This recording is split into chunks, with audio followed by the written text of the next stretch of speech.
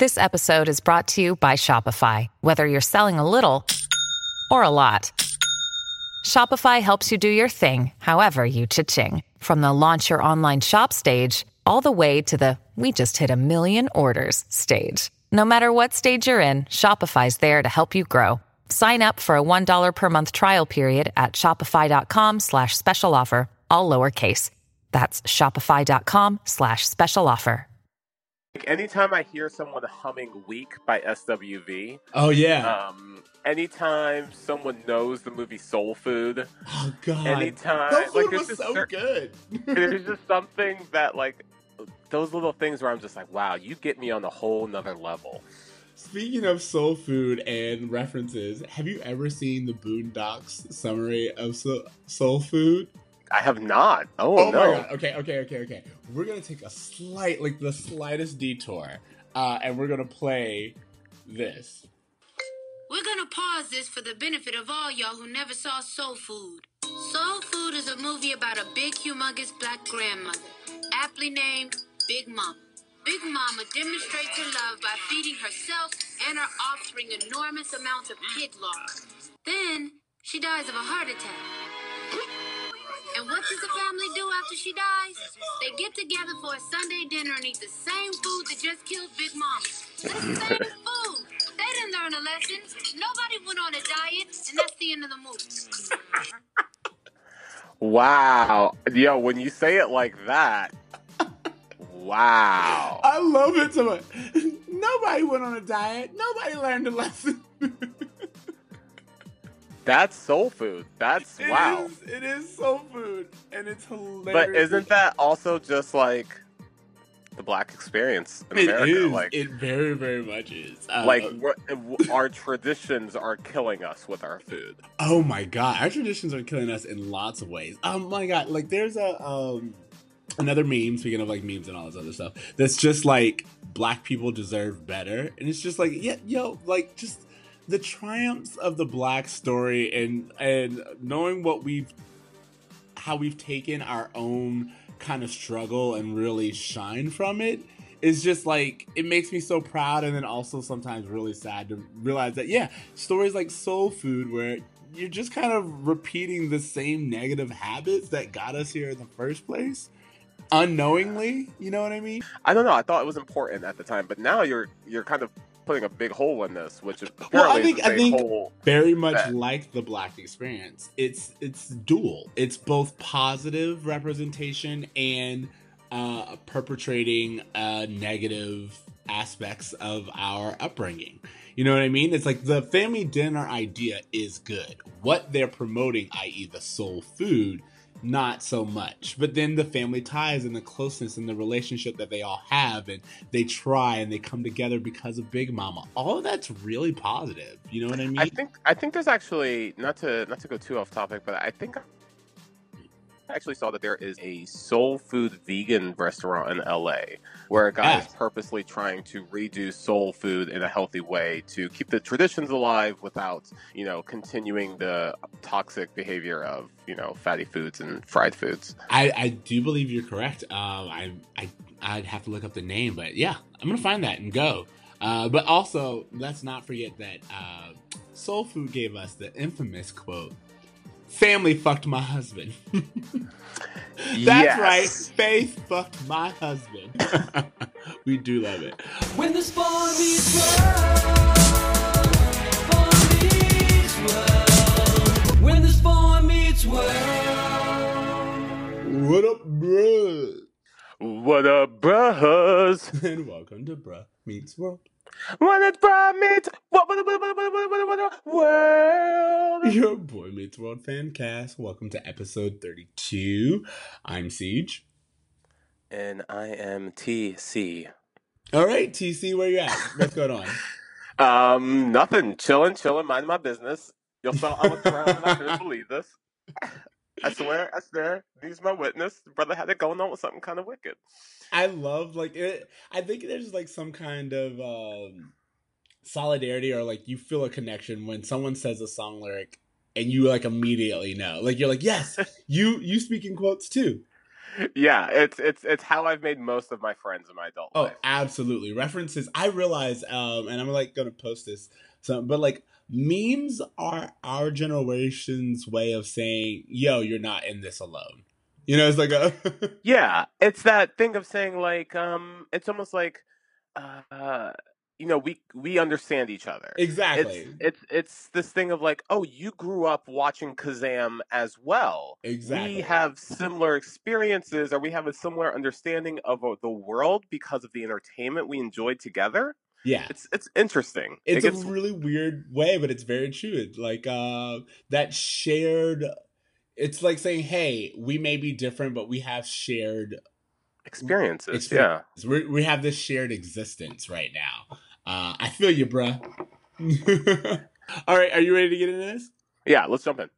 Morning announcements. Again, following up. So we asked you guys a while back to come up with a name from for Harley and the gang, and you guys were very nice in submitting submissions. And TC, I'm gonna like list them off, and you tell me which ones you feel you're leaning closest towards. Sure, yeah. Okay, so the nominees are the ones that are the top ones were Deuces Mild, the Kiner Crew, Harley and the Harlot. Spelled with a C or a K for crew. K, like it's crew is spelled exactly the same K as Kiner. Okay, got it. So the Kiner Crew, Harley and the Harlots, and John Adam Jaywalkers. You know what? Harley and the Harlots. That makes it seem like I guess harlot is what I think of a promiscuous woman. Oh wow, way to be sexist. I Well, mean, I but you're guess probably not. no. Way I guess off. like Let's look up the definition. whenever I heard it, it's like I don't know, like an old Southern book, like that woman's just a harlot who I don't know. That's how I know the word. I actually I don't looked know. it up just now, and it literally just says prostitute. Okay, so I'm gonna nix that out because I Okay. do not feel that Joey or Frankie are prostitutes, at least at the time that we're seeing them. Yeah, exactly. The John Adams Jaywalkers, it's kind of a mouthful for me. I think I would go with the Kiner Crew. However, I would like make it a little bit more menacing and do like Kiner's Killing Crew. Why? First of all, that's the KKK, so no. Yeah, I don't know, menacing. That's what we're going for. So that's my vote. The Kiner's Killer Crew. I am not supporting that. I will never. I can say this with confidence. I will never be behind the KKK. So wow. All right. I mean, we're just talking about Harley Kiner, but you know. But still, I don't even like I feel like killing it adds something unnecessary. Yeah. Okay. All right. I like the Kiner Crew. I mean, like Deuces Mild was good. Well, here's the thing: is that they're not specific. Like, and I hate to kind of jump ahead, but we've done Joey it several and times. Frankie outlive Harley in this crew, so that's what makes me think that maybe the name shouldn't be centered around Harley's name. Maybe, but I still like even when they're not, they're still kind of Harley's boys. You know what I mean? Like even when we get Griff's. It's Griff, right? When Griff comes in? Yeah, yeah. Even when Griff comes in, it's still like we still think of them as Harley's crew, you know? I don't know. I feel that they definitely developed those two characters far more than both Harley or Griff, especially Frankie. I'm just saying it's kind of like the Temptations.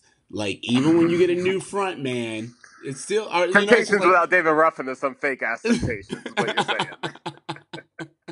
Ain't nobody come to see you, Otis. Okay, so I guess I'll go with Deuces Mild since it's just kind of blanketed. Deuces Mild and Kiner Crew. You know what? We'll let you guys tell us because I feel like it's between those two. So, moving on to before we do that, I kind of wanted to bring up something. I brought up Harley and the gang because we see them again this episode, so it's very relevant for us to get a name for them, whether it's Deuces Mild or Kiner Crew. But Killer Crew. Also, we have I had this theory. Remember, we had spoken a while ago about the opening titles meaning who's the most important to Corey at that time. Sure. Yes, I do remember this discussion. It dawned on me that it could still hold true now because we've seen Corey the last few episodes be very self-centered. And he doesn't care about anybody right now. Anyone. And so the only person in the opening credits for these last few episodes, and I think this entire season, is Corey. Wow. Exactly. So I think we're still seeing the people who are most important to Corey at this time. And right now, Corey is thinking about himself more so than Topanga or Eric or Sean even. That's very evident throughout these episodes as well. Exactly, right? Wow. And I think from Corey's perspective, it's from him. He's trying to find out who he is so he can understand where other people fit into his life. Yeah. And maybe that's just true of any time you have like someone in a new setting, such as someone going to high school or something like that. Yeah. I just, yeah, that is very interesting. Guys, tell us what you think. Yeah, no, I'm very proud of that theory, and I'm glad you kind of agree. All right, so let's get into the episode. This episode, season 2, episode 9, Fear Strikes Out. All right, so tell me about it. Tell me about it. Tell me about it is the boys prepare for the latest makeout party where 7 Minutes in Heaven is the main attraction. As usual, Corey is over-preparing and filled with performance anxiety, which is heightened when his brother Eric tells him he doesn't think he's ready. At the party, Corey is paired with Topanga, and the two spend most of their 7 minutes discussing Corey's anxieties.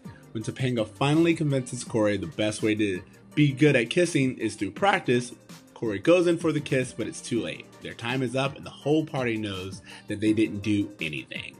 Soon to be the whole school. When his parents realize it was Eric's words that are the root of Corey's problems, they tell Eric that he can't date until Corey's back into dating. Eric proposes Corey take a friend to a low-key non-date at a coffee shop. Corey invites Topanga, and the romantic atmosphere and low-stakes environment lead to a successful makeout session between the two. In the B storyline, Mr. Turner has the hots for the new teacher, Miss Thompson. The B storyline is Mr. Turner giving it to Mrs. Thompson. I think we all know that. I absolutely knew. And yeah, just the way that it goes straight to Catherine, I was like, oh, they had a good first date. She absolutely gave it to him on the first date. Absolutely. I mean, first of all, Mr. Turner, why would you not? But second of all, it was like that kind of closeness. You were like, oh, they had a first date, and literally the next morning she was like, "See you tonight." Yeah, what? Exactly. Yeah. So, wow. and his response, "Oh, I like her." Yeah. Mm-hmm. Yeah, I'm sure you do. Yeah. All right. So, first thoughts. Let's really talk about this. What did you think about the episode? I am so perplexed over what seems to be the established understanding of a 7 Minutes in Heaven party. Yeah. I guess I grew up in a time where like we had parties, and maybe shit like this happened at parties, but to like market a party as a 7 Minutes in Heaven party where everyone comes and it's like a swingers party, people are putting their names in bowls and pulling out like what child agrees to go to this party where it's just like, hey, we're gonna pull a name out of a bowl and that's the person you're gonna make out with for 7 minutes. Like, what the hell is going on with these kids? And I had a really hard time just getting past that. Well, not only is it like these 7th graders doing it, but like everyone seems to know. Even like the parents later on, Amy is just like, "Oh, so how did it go?" And you're like, "Wait, so like everyone's okay with this?" Everyone seems okay with it. Everyone seems to just be like, "Oh yeah, this is a thing that kids do. They go to parties and they go in closets unsupervised." And Corey, we want to know the details. I'm your dad. Tell us what happened. Yeah. What? Yeah, it's very, very... This episode also brings up, I mean, and we'll get into it a little bit later, but this episode brings up the curse of the nice boy label. Yeah, it does definitely touch on that, for sure. And I thought that was very interesting. I mean, of course, looking at it through the 2018 lens, I have a lot of issues with this whole Corey being upset that he's a nice guy.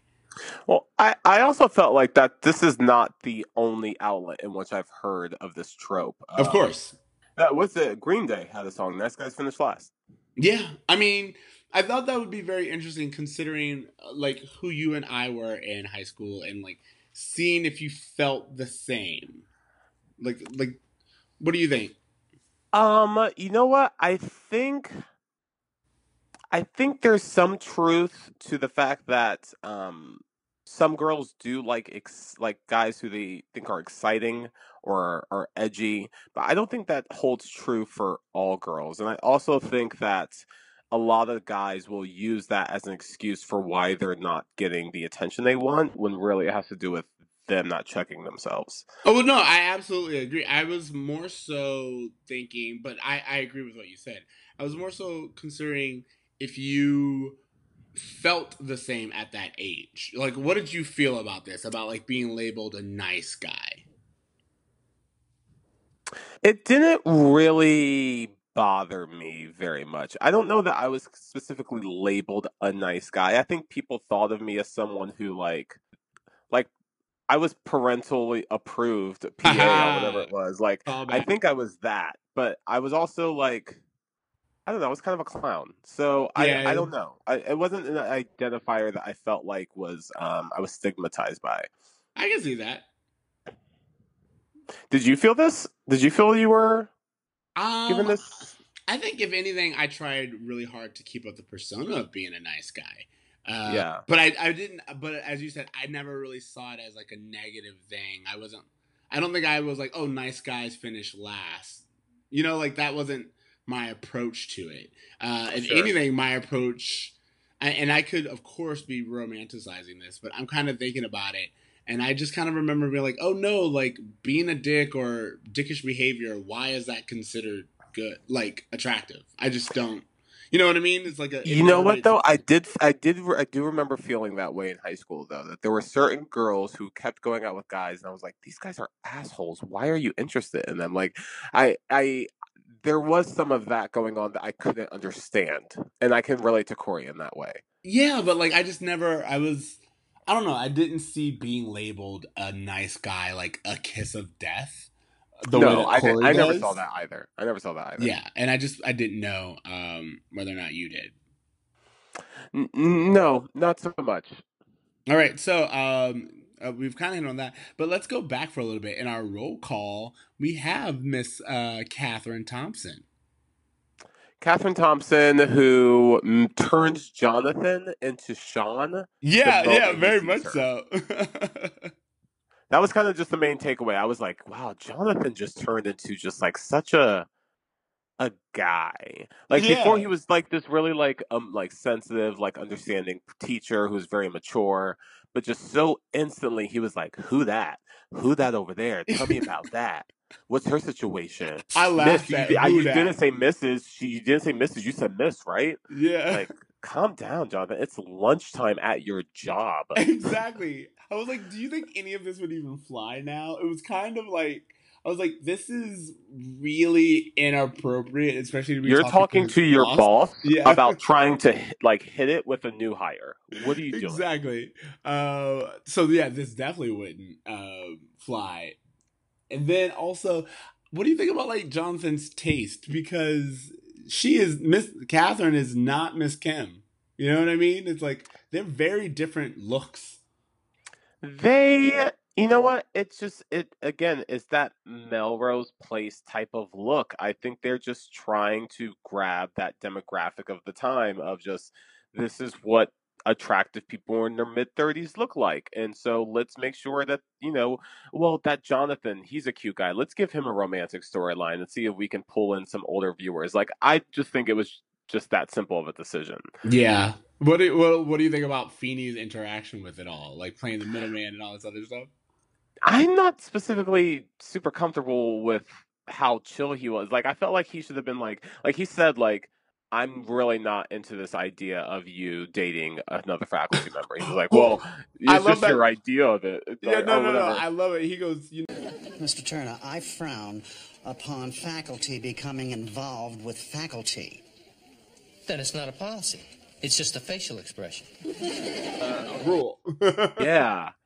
I thought it was really unprofessional, I guess. Yeah, I mean, like, it is. And ultimately, it was kind of weird because when Miss Thompson comes, and in a very rare thing, we have the other faculty talking to Feeney. She's asking Feeney about Mr. Turner, and it kind of echoes this whole bad boy thing again. Because when Feeney's like, oh, he's definitely a rebel and all this other stuff, she gets excited. So again, it perpetuates it. Exactly. And she's like, I knew he was like a bad boy or something like that. But Mr. Feeney is saying all of these things, and you can't tell if he's really like for Jonathan or like I think that Feeney thinks that by telling her like how like he's a little edgy, that it would make her stay away from him. Yeah, and it's exactly. doing the exact opposite. Exactly. And he tries to catch himself, but it's still, again, it's weird because then later on he comes up and he's just all, hey, so how'd it go? You know what I mean? It's like, it's a weird adult interactions. I just felt like they could have done if they were going to do like an adult romance storyline, I guess give it a little bit more weight than like it seemed as simple and silly as the kids stuff.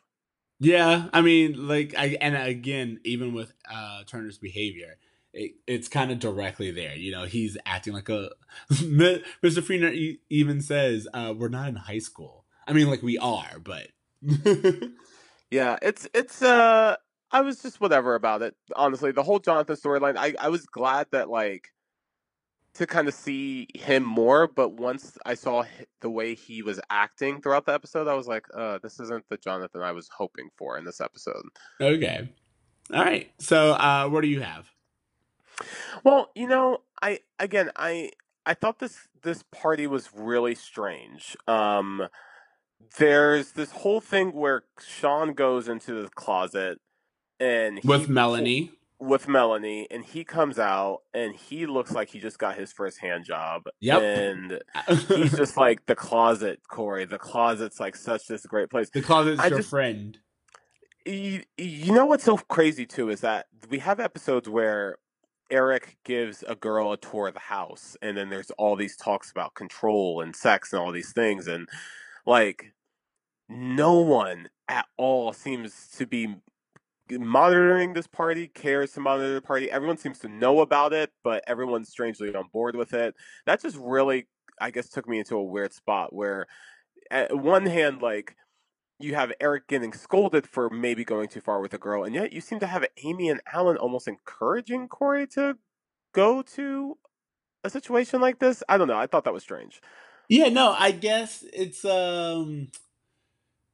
I don't know. It would be because the difference is, and I'm really just trying to rationalize it, is Eric bringing a girl back to the apartment, or not the apartment, the house, and into his parents' room nonetheless. It's like things getting out of control, Rising, not really thinking about it. I feel that the feeling with the parents is that Corey just needs to get out there. And not, you know, like Corey's not going to do anything because Corey's Corey. You know, so maybe it's that idea of just that they know Eric and they know Corey, and they know that Corey would be too scared to even get a kiss in. So let's root for him. Exactly. And Eric will impregnate anything he can. So let's watch out for him. Okay. Exactly. I think it's definitely more of that, at least with the parents. What the showrunners are thinking, I have no idea. There's this really funny part where Corey goes into the closet with Topanga. Which, by the way, maybe too easy having him and Topanga. Yeah, same here. I would have much preferred them to pull out like another name. But you know, one thing I have to say the episode's been kind of good at, or the series has kind of been good at, is the option of like Corey going off with another man it's not played directly into homophobia. You know what I mean? Yeah. Because and Yeah. what I mean by that is like last episode, when Corey meets Griff, Griff's like Corey goes, "You're not going to ask me to the dance, are you?" And Griff's only response is, "What if I did?" You know, it's like, "Oh, what's Yeah. wrong with that? What are you saying? Is that a problem?" And Corey's like, "No, I would say pick me up at 8." And then this episode we have Eric being like, "Hey, invite someone on a non-date, like maybe Sean." And he goes, "No, I'll bring Topanga." You know, it's this whole thing where it's like it's not really played as Sure. anti-gay or anything. So all I'm saying is what they possibly could have done was picking out a name and it was like another boy, or picking out a name and that person not following through or not being there, and Corey kind of circumstantially being paired with Topanga. So the only other time I've seen a party like this that I can recall in movies was in the 1985 film Teen Wolf. And in the movie, there is Michael J. Fox's character has a girl named Boof, who's his best friend, and she has a crush on him, and he doesn't know it. And when 7 Minutes in Heaven comes around, she's like looking around to see who the other girls have, and she's trading names to get him. Ooh. And that I was like, oh, I kind of wish I saw Topanga do something like that, even if it was just one girl and they like traded names, or I saw her like, I don't know, do something to influence the decision. Like that to me, I would think just like, have a little bit more agency. A little bit more like, oh, okay, there's something to this. It's not just like, oh, okay, well, Topanga's the only other girl's name we've been introduced to. Let's just pull. Like, I don't know. I just wish there was a little bit more to that. But I will have to say that Topanga and Corey, when they were in the closet, and Corey's like, oh, you know, I can't perform under all this pressure. Topanga's like, yeah, that happens to a lot of guys. Yeah, I was like, oh, so this 7 Minutes in Heaven thing is kind of, again, them towing the line with teenage sexuality and having sex. Like Corey's like, I can't perform under this pressure. Topanga's like, it happens to a lot of guys. Girls talk. Well, you know, when you tell them that was good. And then again, after the party, when Corey goes back home, his mom's like, so how was it? And then Alan kind of responds, you don't ask that to a boy. But later on, he's like, yo, you and I will get details later. And it's very much like this replacement for sex.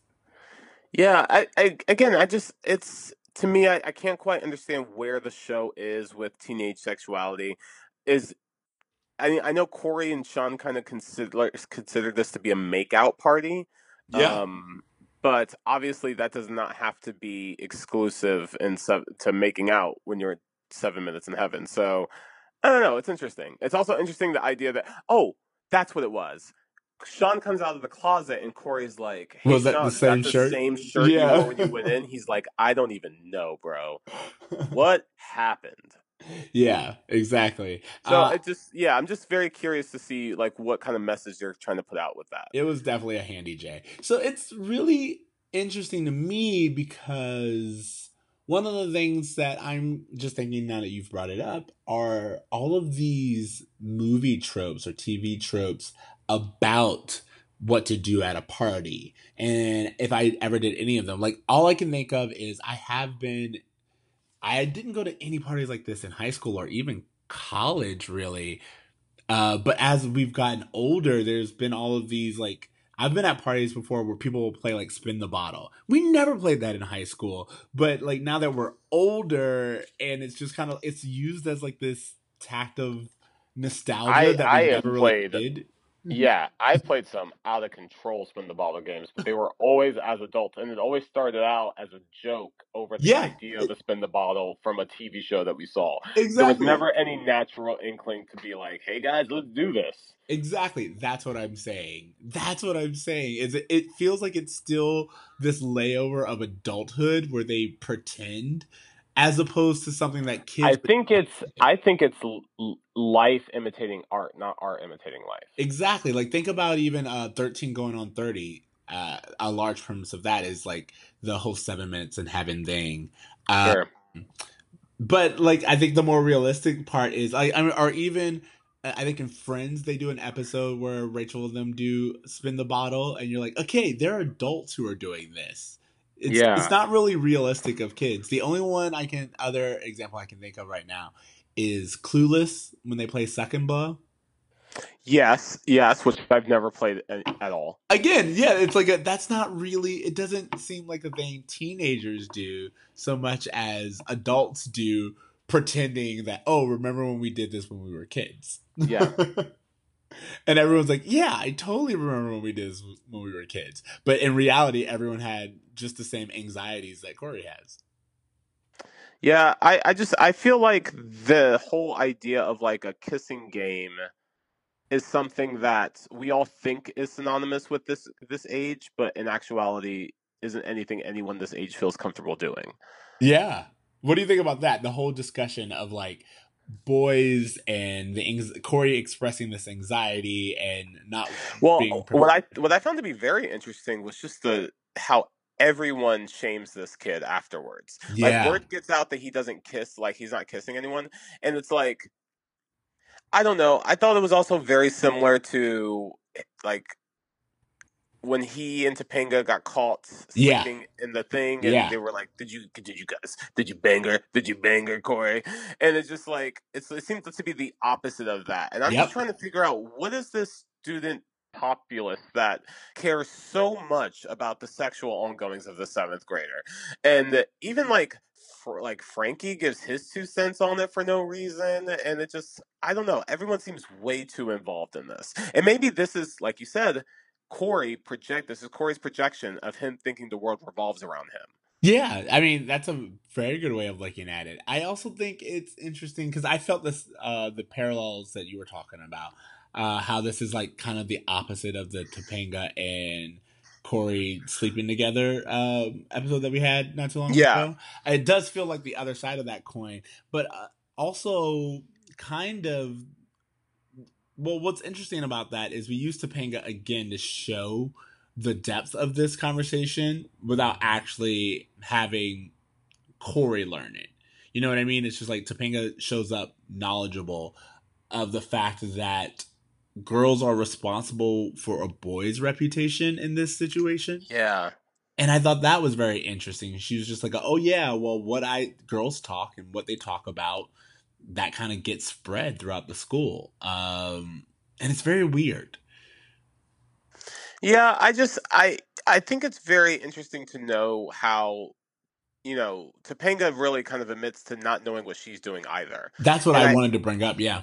Yeah, and I think that that's one of those myths that we kind of all believe, that when we're young, like, other people know what they're doing and we have no idea, and we're the awkward ones, when the truth is, like, no one knows what they're doing. Like, and of course there are those few kids in middle school or high school who did have really advanced experiences, but even then they're still kids, and just because they did it doesn't mean they're experts on anything. So I think it's just... No, I was going to say not only that, but like depending on who they had those experiences with, there's like a lot of those memes coming back where you're like, when you remember that the 16-year-old you were dating when you were 12 was actually just like it's problematic. It's like, this isn't good. This wasn't like a positive thing. You were kind of being taken advantage of. You know what I mean? Totally, yeah. And so I just thought that was a really interesting part of this, was that realization, because I remember that too. I remember thinking that everyone else knew stuff that I didn't, and I think we all kind of get to the point where you realize everyone's faking it until they make it. Well, what's great about rewatching this series is just that I realized how much I was very much like Corey, and I didn't really pick up on the storylines or the subtleties of the other characters. I just kind of identified with Corey and I followed his journey, but it's very clear that Topanga both cares about Corey and that she was just as confused and learning that, hey, yeah, everyone's just kind of faking their way through this is a really big part of what this episode's about. But I think both Corey and I, at the time, a young me, took away that, eventually you'll figure it out. Corey has had some really silly ass storylines in the last few episodes, with like the band thing I thought was kind of silly, and him turning into a werewolf I thought was really dumb. So I I enjoyed that I was able to go on this journey with Corey in this episode.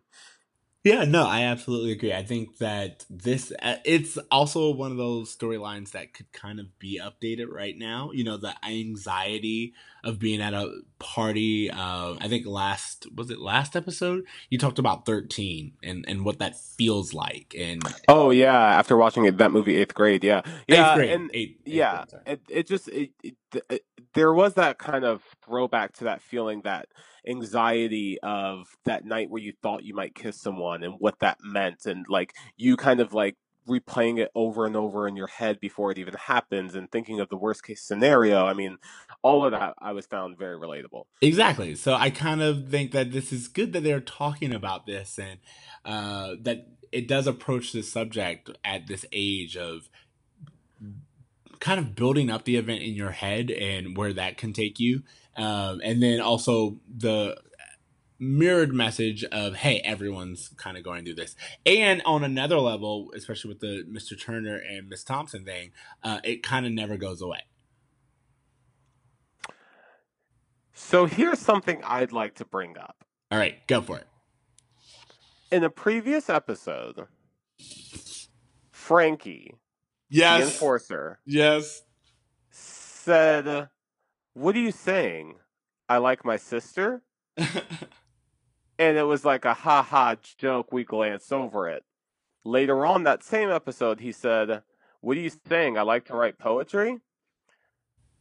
In this episode, we see Frankie performing poetry that he's written. Do we have enough evidence to support that Frankie is both gay and maybe has had a relationship with a sister? Yeah, this is definitely one piece closer. I thought that, like, oh well, we're gonna make one of these things really true and the other like few things not true at all. I say we keep our eye on it, but I also really, really like it because while we're watching, while we're at the coffee shop, which I also want to get into, and this is a great segue to that, Harley and Joey are there. You know, they're supportive. They're oh my there gosh, for their friend. Joey is the most supportive best friend. Like Joey's the friend you all want to have. He's just like, you crushed it. Hey man, don't you think he did great? He did great. Tell him he did great. he's just such a good friend to him. Exactly. That's what I was saying. Like, I really enjoyed watching it, and it's kind of like this subplot that I definitely would love to like spend more time with if we were rewriting this. You know what I'm saying? Like, yeah. They have a great friendship. And even Harley's there. I mean, like, you could tell he's kind of there and embarrassed by it, this overly... But when Corey calls him out on it, he's like, Harley, you're here? He's like, what, you don't think I have a sensitive side? I exactly. Should in the face for that. And I really, really enjoy just them being there for Frankie and, like, making time. They literally made time out of their day to support him and his artistic endeavors. And I think that's fantastic. Yeah. What did you think about this whole like Eric's influence over Corey before the party, the parents punishing him afterwards? What did you think about all that? Well, I actually personally I liked everything about it. I liked the fact that we've talked about Corey being insecure before. Corey really at this point in time, especially since we know where he ends up going, he still listens to his older brother. He takes Eric's words to heart each and every time at this age. And it makes sense that, and I also believe that in the beginning, Eric was like kind of messing with him, but kind of just being like, hey, Corey, you're in over your head. And then you have like, you know, he kind of did it at first, but then Corey, especially, I don't know about you, but like there are some times where like I can tell I've like hit a button with my sister and I'm like, oh, you're about to overreact. And I just kind of lean into it. You know what I mean? Sure. Yeah. Yeah. And I feel like that's what it was. I have to say that I didn't know how I felt about this punishment. This, hey, you can't go out until he goes out. And I understand I loved it, but go for it. And I think I do agree with it. But at the same time, I don't know. I guess I wouldn't want... No, you know what? I agree with it. I just decided. For me, I agreed with it. I thought it was a very fair punishment because, especially when they spoke to him about it and he was like, he made light of the situation. You know what I mean? He was just like, oh yeah, he was totally freaking out. I told him these things. He overreacted and they were like, all right, that's cool. you broke this, you're responsible for fixing it. They're not saying that he can't go out. They're saying that he can't go out until Corey's confidence, which you purposely mess with, is restored. Sure. Yeah. And yeah, I do agree with it. I think that this is the only way Eric could have learned enough of a lesson to leave Corey alone. Exactly. And I will say it's another one of those situations where the Matthews do really good at parenting Eric. You know what I mean? Like, they have these moments of like really coming up with creative ways for their children to learn lessons. Yeah. Which I feel like is just partly like a sitcom, let's make this interesting thing. But also, I think parenting involves a little bit of creativity sometimes. Exactly. I don't think you can I think the whole, like, our parents' generation that just got, spanked anytime they did anything wrong. I don't think there's a one punishment fits all thing. I think that there's a time for everything, and I think that sometimes you need to be a little bit more creative and find ways to really have your kids learn, because I feel like just like timeout is not going to get the job done. Like, exactly. You need to have some plan A's and plan B's for these kids, especially with kids as smart and talented as Eric and Corey. Yeah. It's just like, just punishing you is not going to really do anything. I want you to learn. And this show is all about learning for the most part, learning life lessons. So I really do like that they tied it. And even with that, it's like Eric still takes a shortcut through it. He doesn't come forth and is like, hey, I made a mistake. You have nothing to worry about, blah, blah, blah, blah. He kind of does it in a roundabout way of being like, hey, I want to go on this date. I can take you to a great place and bring you along.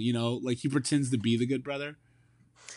Yo, and I have to say, like, it's a smooth move. It's a smooth move. Because the Poetry Lounge, when they got there, I was just like, yo, this is kind of a spot. And I have to say, because the last time I was in LA with you, we went and saw Slam Poetry, and you were like, yo, I need to bring a date here. Yeah, like, no. It's a good spot. I've been waiting to bring this up, and I guess now is as good a time as any. Let's talk about the poetry room, because two things. One, it's clearly Chubby's just draped in fabric. Absolutely. Just like the makeout party is the same party from the previous episode of The Basement. Oh, you're right. I didn't even notice that. It's just different furniture, but it's the same set. Ah, yeah. Okay. And this is clearly, like I said, I was like, oh, it's Chubby's, just with drapes everywhere. You guys didn't even try. You didn't even remove the banister. You're like, it's fine. You know what? The budget they had was modest on the show. Yeah, but this poetry reading. Okay, so first of all, it's clearly like a coffee house thing. As you said, you and I went to a poetry reading. It was fun. I definitely think it's a good date night thing. But the spoken word that this dude does, I was like, oh, they are not even trying to be subtle. It is. Oh no, he starts sexual. Yeah, the guy who ends up doing the poetry that everyone starts making out to is essentially talking about fruit in the most explicitly sexual way possible. It's peaches specifically, and peaches play a very strong theme in both of them. I am aware. I can eat a peach for hours. I was waiting for that. Peaches, ripened in the sun, hot and sweet.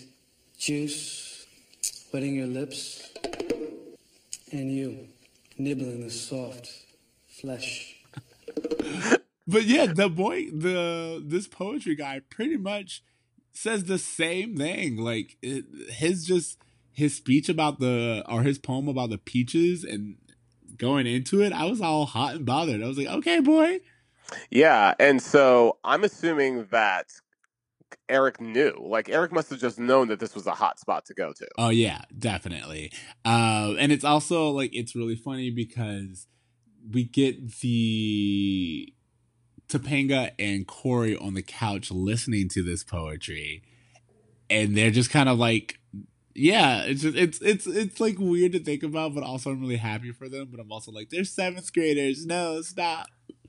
Well, also too, one of the other things I couldn't quite understand about their hesitation in the 7 minutes room is that we've already seen them kiss like 2 or Exactly. 3 times I was already. thinking the same thing. That's what made me think that it should have been a different girl, because then I can understand the nervousness. But Corey, you just made out with this girl a few weeks ago on Halloween, so like, why is this such a weird thing for you? So, I mean, obviously, maybe it was just the pressure of everyone being right outside the door, but he was very familiar with Topanga. I think So. it's I think it's pressure, and then B, what's really clear to me in this episode is, again, we talked about earlier not deserving Topanga.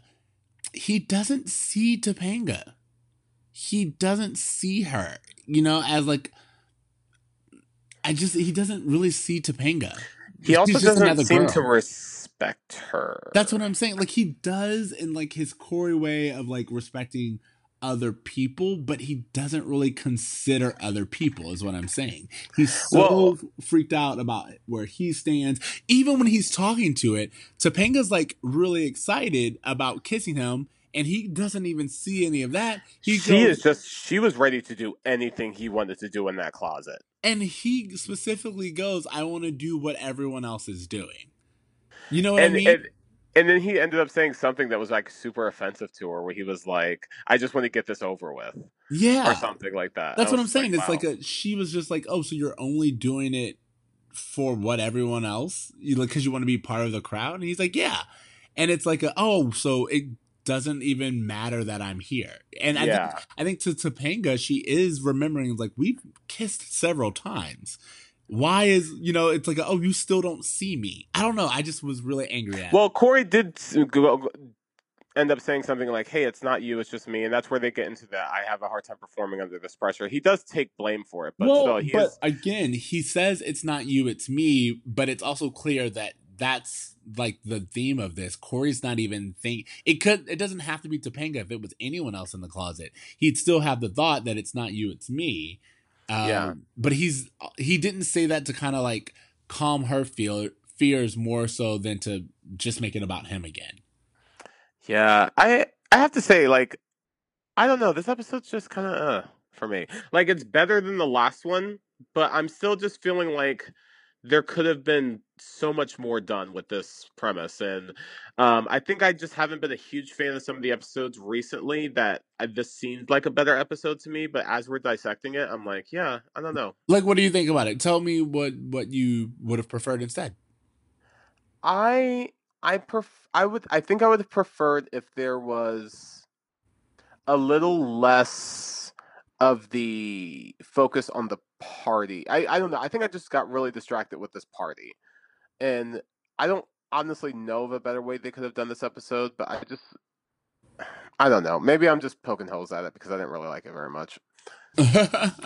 All right. Well, so let's move on then. Is there anything that you did like about it? Because again, I really enjoyed the humor. Well, I like the humor is so spot on throughout. And I liked the poetry reading. I thought it was, I mean, we can talk about the epilogue scene in a little bit, but like just in general, that it reminded me of the 90s. It's like this coffee shop. It's clearly before cappuccinos became like a big thing. You know what I mean? When Corey's like, when Topanga's able to order like the drink that she wants, Corey's like, you're from another world. And I was like, no, all the kids know their coffee orders nowadays. Like, it's crazy. Yeah, that's what I was thinking. I thought it was weird that Corey can't even say cappuccino. He's like cappuccina, but in like 10 years time, we're all going to Starbucks and like have like our it order. You know what I mean? Yeah. You know what I could have done without? I could have done without the Jonathan storyline. I didn't think it added anything to the episode. I agree with you. I don't think it really added much. I feel like they just kind of wanted to show another love story. And they could have even done it like, they could have done it had we known more about Eric's date. But like, yeah, I get you. I kind of almost wish that the Jonathan story was completely out and that, I don't know, maybe the party was either at the end of the episode or like the very beginning and they moved on to it from it really quickly. Okay. I mean, like I I don't know. I don't know. no, I think you're I'm right. poking holes. You're poking holes at it, and that's completely fine. The one thing I also wanted to bring up that I just wasn't a huge fan of was word painter. Like they call instead of calling him like the poetry artist or like performance, he's just like our next word painter is. Ugh, that sounds gross. I'm not. I don't want to know. I don't want to hear anyone's word paint. Exactly. To me, I was like, oh God, it's just so disgusting. But yeah, I mean, I did enjoy the entire area in inside the coffee shop. Even so, like kind of like bringing it back a little bit, we get when Harley was there and everyone had been making fun of Corey. Harley's just like, oh yeah, like I love watching my little 7th grade ant farm, and when one of you are injured, you know, I care. Yeah, that I do. I can see that Harley in some ways has an affection for Baboon. So you know, kindly refers to him, but I do think it's a very twisted logic affection. It's that way of like how Trump says that he loves us. You know, Yeah, I didn't think it was that bad, but wow. Well, you know, it's just that whole thing of just like, well, you think you do, but here's why you don't. So I don't know. Yeah, no. I mean, I liked it, and I see it as him kind of taking a little bit of interest because he doesn't have like a nickname for Sean or Eric. You know what I mean? Yeah, that is very true. He literally does come up. I mean, we see him be there and be supportive of Frankie and Joy. Again, I don't think he knows how to express that love in a I kind of way. wish I saw this. What are we calling them? The KKK. What are we calling them? The kind of crew. The kind of crew. Yeah. I kind of wish I saw them do a little bit more menacing gangster activity. I'm starting to just refer to them as friends because they don't really do anything. In fact, they had the chance to bully Corey in this episode, and they kind of tried to make him feel better. This is why your K doesn't make sense, because they're not killers. They are just the crew. Like, you want them to be more of a gang. It's just Harley, and he's so soft. So exactly. So what I'm saying is, thank you guys for listening. This has been one long discussion on calling them the kind of crew.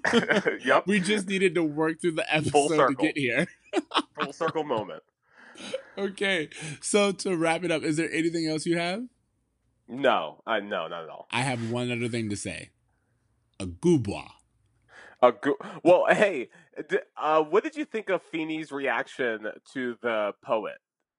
Oh, yeah. Because there's this epilogue scene where everyone's at the Poetry Lounge and everyone's going there apparently to hook up. Yeah. And everyone has a date. And George, I don't know if he's looking at the poet as if he's doing a good job or really like he's horrified by what he's hearing. I think in my interpretation was that this, I mean, because remember, we open up on the poem and it's called like The Food Aisle, and Poetry Boy is back at speaking about peaches again, but this time they're canned and the syrup and the drink. And I just feel like George is just like, there are 7th graders here. Yeah, I think that's it. It's like he understands how fucking like hardcore porno this poem is. Exactly. And you have Mr. Turner and Miss Thompson off at the bar, like basically about to grind each other. And again, you're just like, there are 7th graders here. What is this world coming to? Yo, both of your bosses are like your boss is sitting right over there. Yep. Your students are sitting right over there. Their parents are right over there. Zip up those jeans, Turner. What are you doing?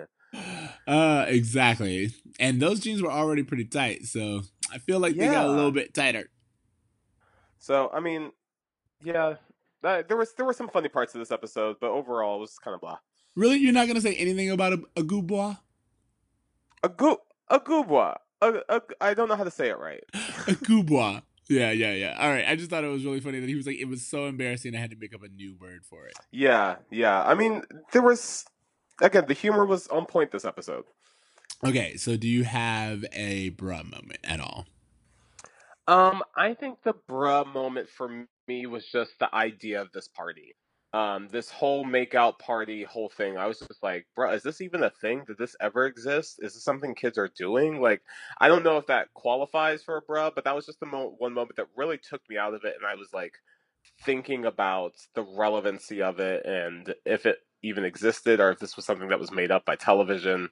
Yeah, I think you guys should definitely let us know if this is like something you've seen before. Did any of you do any of these 7 minutes in heaven parties in actual middle school? Like, yeah, maybe we just weren't invited to the cool party. That's very cool. It's like there's a whole generation of people at our high school who's just like, what are you talking about? They were held every Thursday at Cowboys. Like, what are you? Exactly. That's yep. That's our high school. But yeah, so that's what makes me think that that's a question I want everyone to respond to. If you have had these parties, please let us know because I would love to know if kids were really getting down like this. Okay, and then from there, my bro moment was actually, I had mentioned it earlier, just Topanga in the closet being like girls talk and that idea of a male's reputation being kind of in the hand of women, and what that all meant. But then also there's I think that's a good one. And just to group into that, and maybe it's a different point, but the shame that Corey got for not going through with it was really kind of a bruh situation too. Exactly. And I really like again, that whole nice guy conversation, and like what it means and the stigma of being a nice guy. I was really, really intrigued by that. And I thought it just brought up a really good point of discussion. How about Feeney, Tommy? What's the lesson of this episode?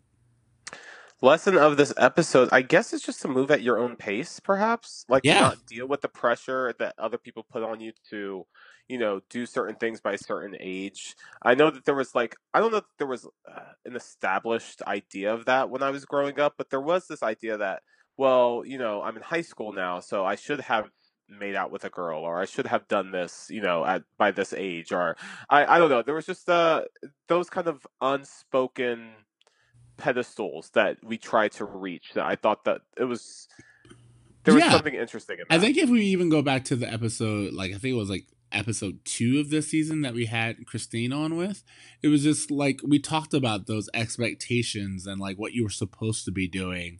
And this episode's really good at being that anxiety is unwarranted, just find someone who you get along with and that you don't feel that pressure with. Yeah, because that's the one thing I've learned from just my life that I think that has helped me mature past this specific concept is that if I'm someplace I don't want to be, the people who I would want to spend time with are actually at the place I do want to be at.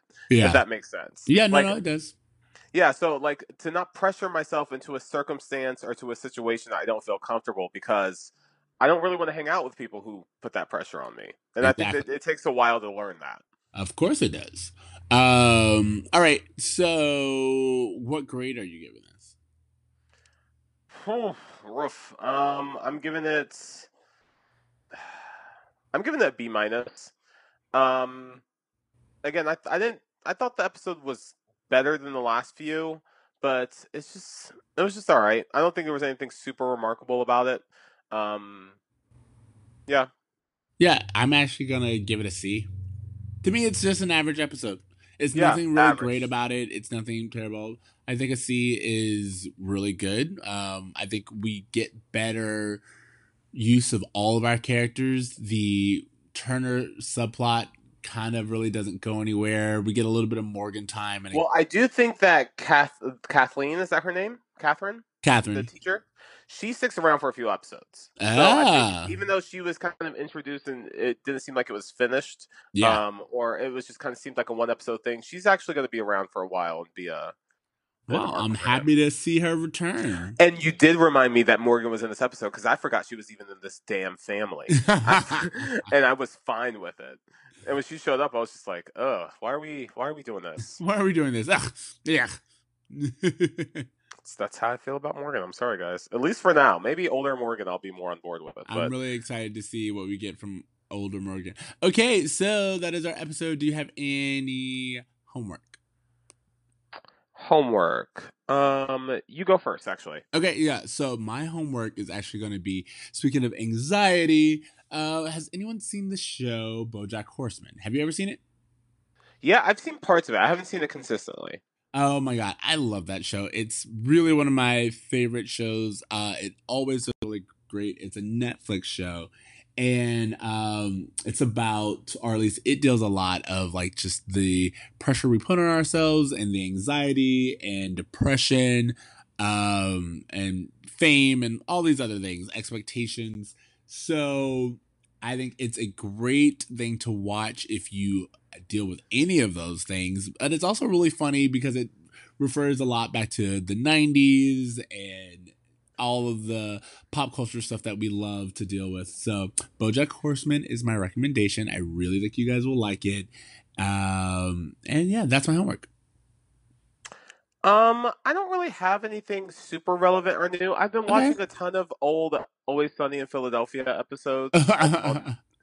And I really love that show. So if you guys have never watched It's Always Sunny, especially like those first 5 seasons are amazing. Oh my god. And they're available where they're streaming. So the very first episode is one where I hate it so it hooked much. Me. The moment I saw the episode, I was like, I'm on board. Especially the ending, the last like little lines of dialogue at the end of that episode. Yeah. I'm like, you know what?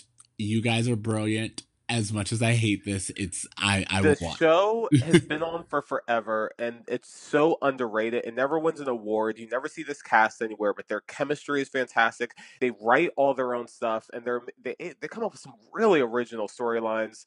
I think they're just grossly underrated. So whenever I get a chance to promote Always Sunny, I'll throw it out there. I think they have a new season starting up. So I will agree that they're underrated, but I wouldn't say that you don't see them anywhere. I think a lot of them. They're branching out a little bit more now. Yeah, a lot of them are branching out. They've been in other things. They have other side projects, and there was just a point where I considered this to be the funniest show on TV, and I never really thought getting the credit it deserved. It was held as like Seinfeld, but with worse people, and which is very accurate. Yeah, exactly. And I think that there's something to that about what you were saying, just the comedy and what it did for television. It was also one of the very big, I think, if I'm not mistaken, it was like an experiment the first season, right? Well, it was, and I think this is kind of part of this do-it-yourself millennial generation where they literally just filmed the pilot in their apartment with a camcorder they had, and sold it like that. Rags to riches story of making it is there, and it's just very interesting when you learn that they paid almost nothing and they shopped around. They got to do the exact show they wanted. They got full control over it, and they got Danny DeVito to come in and play one of his greatest characters ever. Yeah, Frank is definitely it's a horrible character, but he brought something to the show. Gosh, I can't see Danny DeVito without seeing Frank now. It's a role that he's so transformed in himself to that it's all I see. I mean, on that being said, I'm just going to throw this in there for homework. You guys, like, this is like extra credit if you want to. Matilda. Let's bring back Matilda. Ooh. Yo, Danny DeVito directed that movie. What? See, again, I did not know that.